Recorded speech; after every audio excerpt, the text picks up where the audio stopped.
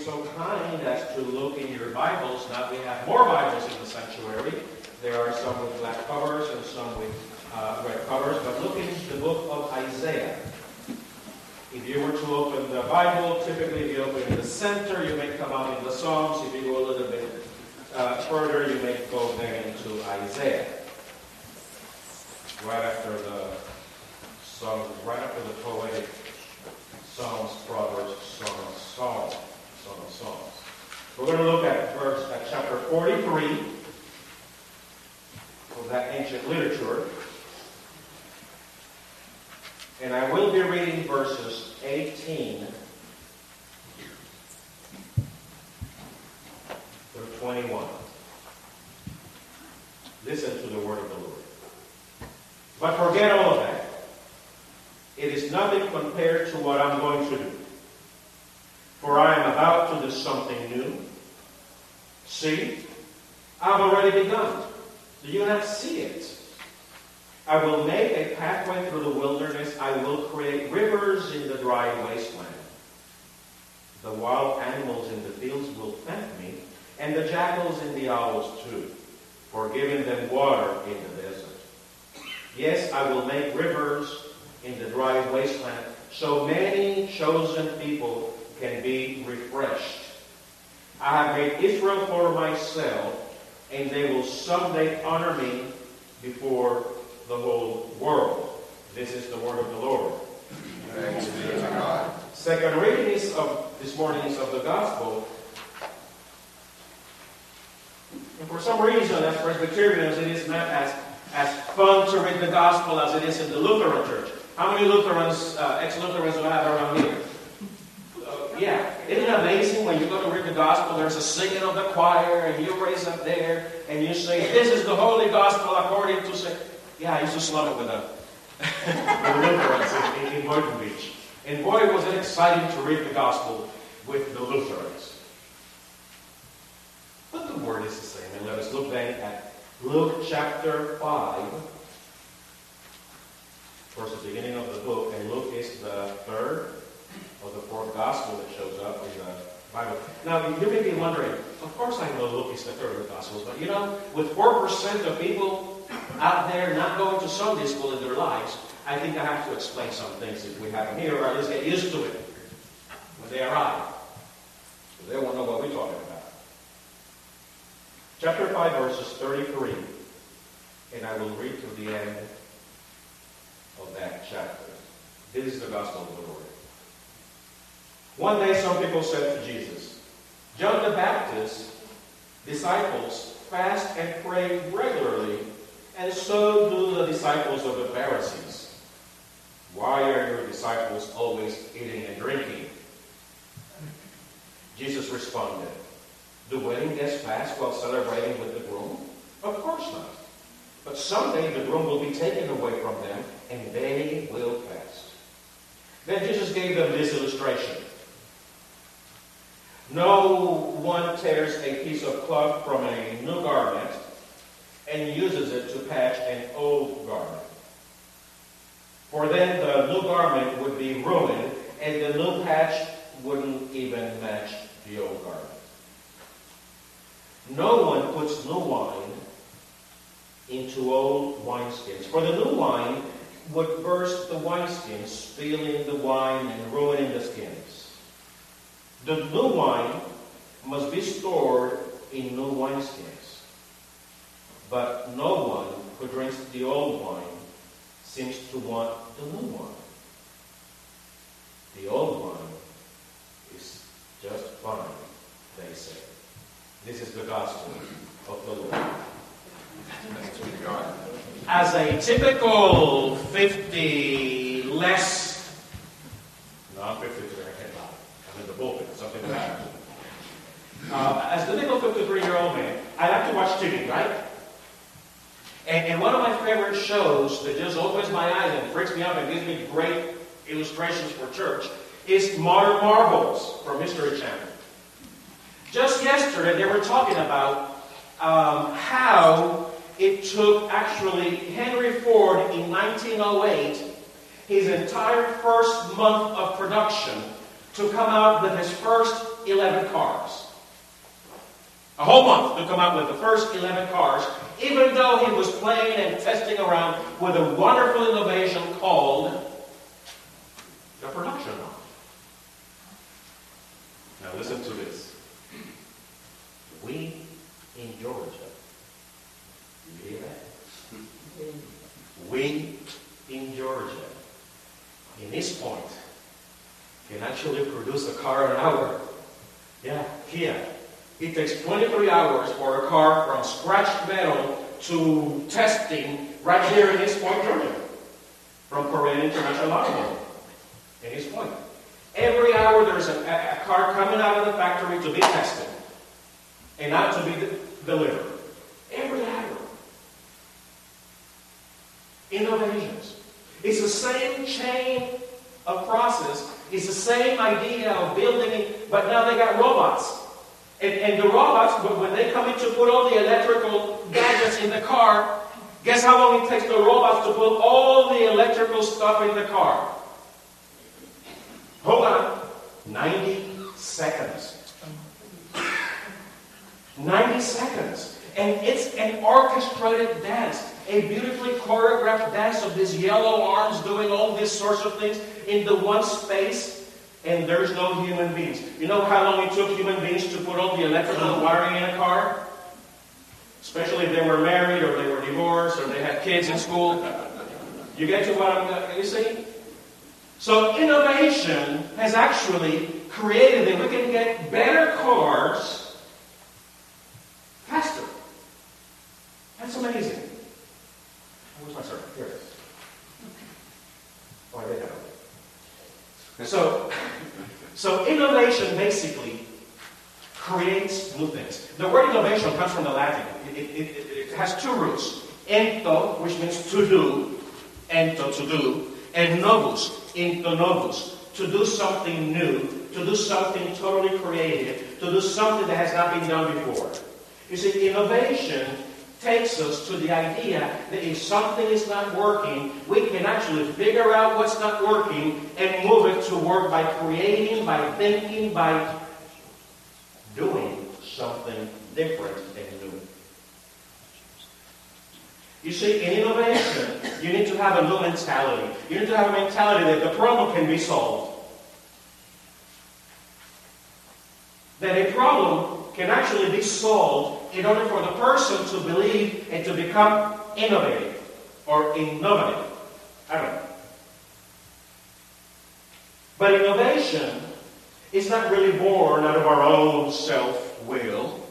Innovation, I would like to suggest, is a print, it is a vestige, it is something that is left behind from the image of God in ourselves, in our creation. Because it is God, the Creator, who innovated an amazing system of solars and stars and planets that keep a regular rhythm that we call time today.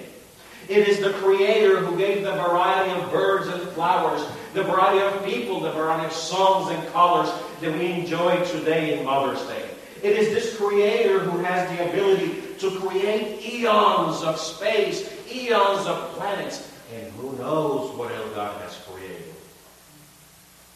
And God one day said, "Let there be light," and there was light. And in that same place that God proclaimed that for there to be light, one day He said, "Let us make human beings to our image, into our likeness." And it is the ability of creativity that comes to us from God. Did you know that not wanting to change, liking stagnation, not changing, not innovating, is actually a result of a fall of our human nature that does not like to seek creativity, that does not like to seek change? Gary Ogden, professor of leadership and change at Regent University, states that the new mentality needs to be developed in order to develop new ideas. And he says that is a biblical statement. Francis Schaeffer says it according to the artist. The Christian is one of the most whose imagination should fly beyond the stars. Because we have the image of God within us. Today in Sunday school we found out and we discovered, or we were reminded, that God dwells within us in the person of the Holy Spirit. that we have the person of God in us to speak, to guide, to inspire, to motivate, to correct, to guide us closer to Jesus and to God. It is within us that we see the ability that we can find new perspective because God is using us to create the new church.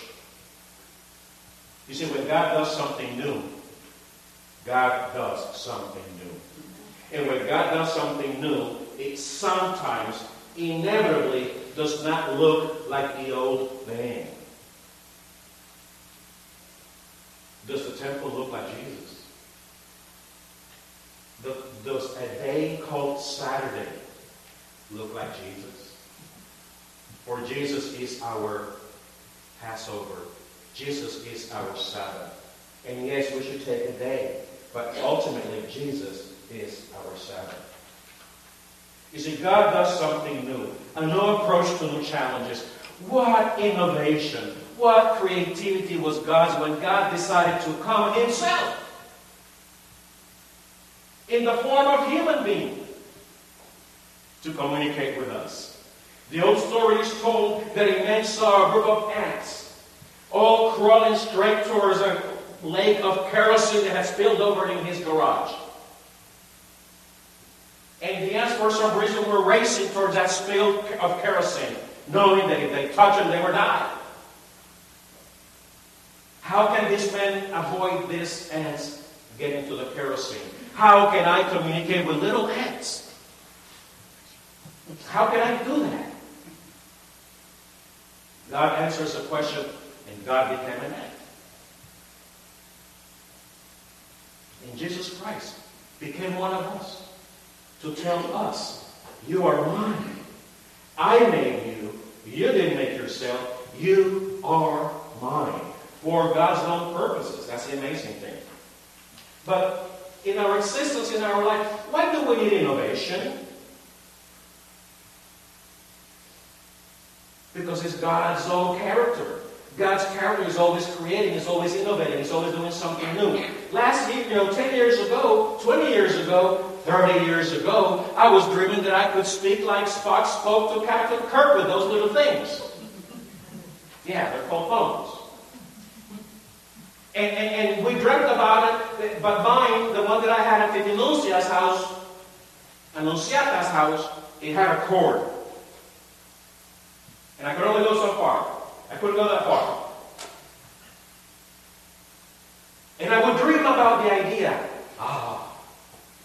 one day we may be able to communicate with little boxes and say, Scott, beam me up. Well, we have the little boxes, but Scott can still not beam me up. But we know how it's called. We know the name is demolecularization. Don't ask me to say that again. It breaks up the molecules and then we can be transported. Amazing creativity. Now, well, the other day my wife was in Florence, Italy with my daughter last week, and they ran into a wonderful place called Hard Rock Cafe in Florence. And my daughter discovered that there was Wi-Fi. And suddenly it was 7:30 in the morning when this, that's, by the way, that's the call from Skype. And I rushed to my computer. I said, somebody's calling me. I grabbed the computer, I pushed it, I opened up the window, and there's my daughter and my wife in Hard Rock Cafe, Florence. I'm looking at their faces. They're looking at my morning face. They know it. Yeah. So we had a conversation all the way from Florence, Italy, to Austell, Georgia, and we were looking at each other. Amazing innovation. But why do we need innovation? Is it just to have fun? Is it just for the sake of change? No, because society has changed. Actually, our 3 congregations were crying out loud for innovation and creativity because we were just dying and crawling in the little worm eating dirt. Because maybe we forgot the main thing. That's why we need innovation. Because maybe our culture has shifted in such a degree which has been unprecedented. And like I mentioned, only 4% of people under 35 went to Sunday school. Only 4% of people under 35 experience it. Now, if you think that's just a statistic, that says a lot. Think about it. Talk to me about it. And eventually, someone dropped the ball. Someone dropped the ball, and we just became enamored with our little club in church. And we just lived for our programs and our little teas and our lunches and our activities, and we forgot about the world. Actually, when we remembered the world out there, the world had changed. Oh my God. What are all these people doing here? Where did they come from? When we became aware. So God, in God's mercy, is telling us, I am about to do a new thing. No, now it springs forth. Do you not see it? Do you not see what God is doing amongst us? Do you not see what God wants to do in your life, in my life, to quicken and revive that person of Jesus Christ? So that, no, I don't want any of us going out there to preach the gospel. I don't know what that means. But we can go out there and talk about Jesus. And I know what that means. We can go out there and share stories of Jesus and share stories with Jesus with us. And those are transforming experiences. God is doing something new, something refreshing. God is remaking. God has given us this great opportunity. In our New Testament text, Jesus is confronted by the typical ones, the religious people of the day, the people who wear black robes and things like that. I would take it up. But really, it was the religious leaders who were bugging Jesus everywhere he went. And in this occasion, they are trying to compare if the disciples from John the Baptist and the disciples of the other leaders in our religion do fast and do follow the rules and regulations, why aren't you people doing it? And this was basically a challenge confronting Jesus. And Jesus, like usually, answers from his heavenly and missional perspective of God, not from their earthly perspective where they're coming from to attack. So Jesus tells them, actually what they were comparing the old laws and regulations with what Jesus was about to bring: freedom, joy from the slavery of the law. So Jesus was bringing a great innovation, saying, instead of following the law, believe in me. I have followed the law. I have completed it all. And by faith, you will be saved through grace. You see? So Jesus is comparing and saying, oh, you guys want to do regulation stuff? Go ahead and do it. And then he brings it to two parables to confuse everybody even more. Yeah, not easy. Jesus is not easy. And he's dangerous. Because once you begin to understand Jesus, you want to do things that are not normal to the world. So watch it. Watch it, I hope.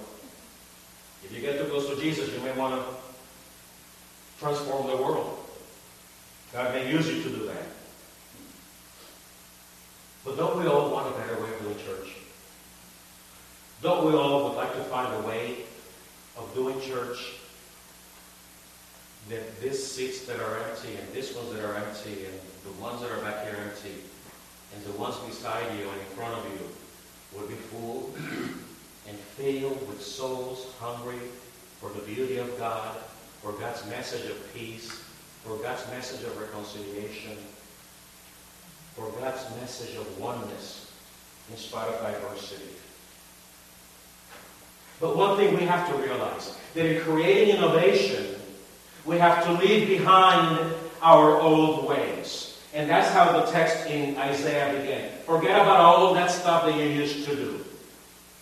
That is why in moving into Light of Hope with a new vision, we have to stay in the cocoon for a while and learn new ways of doing church. We have to shed our traditions. We have to shed our patterns. I'm not talking about the gospel message, but on the methods and procedures and styles that we got used to that are no longer working. So we have to relearn a new way of doing church. We have to relearn a new way of growing spiritually.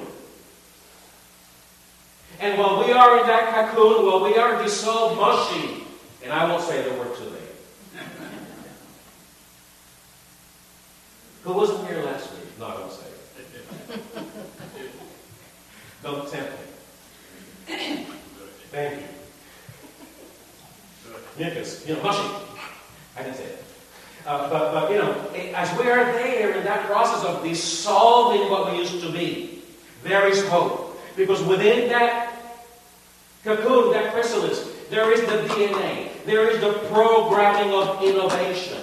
There is the perspective. There is, shall I say, the hope called predestined expectation that Jesus has called out of hope, out of the stage of crawling in dirt into the cocoon, to learn to be a new way, to learn to the church for a new generation, to learn to love Jesus closer, to learn to speak of Jesus in an easier, natural, organic way that's not preachy. To learn to be the church for a new generation.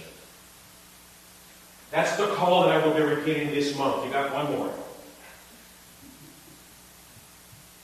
So what is it? We need to basically learn the mind of Christ. Do not be conformed to the ways of this world and the way this world thinks, says Scripture, as we said last week. But be transformed by the renewing of your minds. Learn new things. Because as we learn the new things, the text says, then we will figure out what is the good will of God. How many of us in leadership here at Light of Hope wants to do the will of God? How many of us who are just members and friends here at Light of Hope, we want to do the will of God? I do. Hands. We want to do the will of God. So by doing the will of God, our text this morning said we have to renew our way of thinking. We have to renew the way we are used to the church. The message is never going to change. One of my pastors, where I came out of a Central Presbyterian in South Florida, he needed to change the slogan, some of the slogan. And he said, preaching the ancient gospel to a postmodern world. The textbook that you took uses the idea of preaching the vintage gospel. Because that doesn't change. Jesus doesn't change. Jesus is the same yesterday, today, and forever. God's relationship to people doesn't change anymore. He's establishing the second covenant, and I'm not expecting a third one.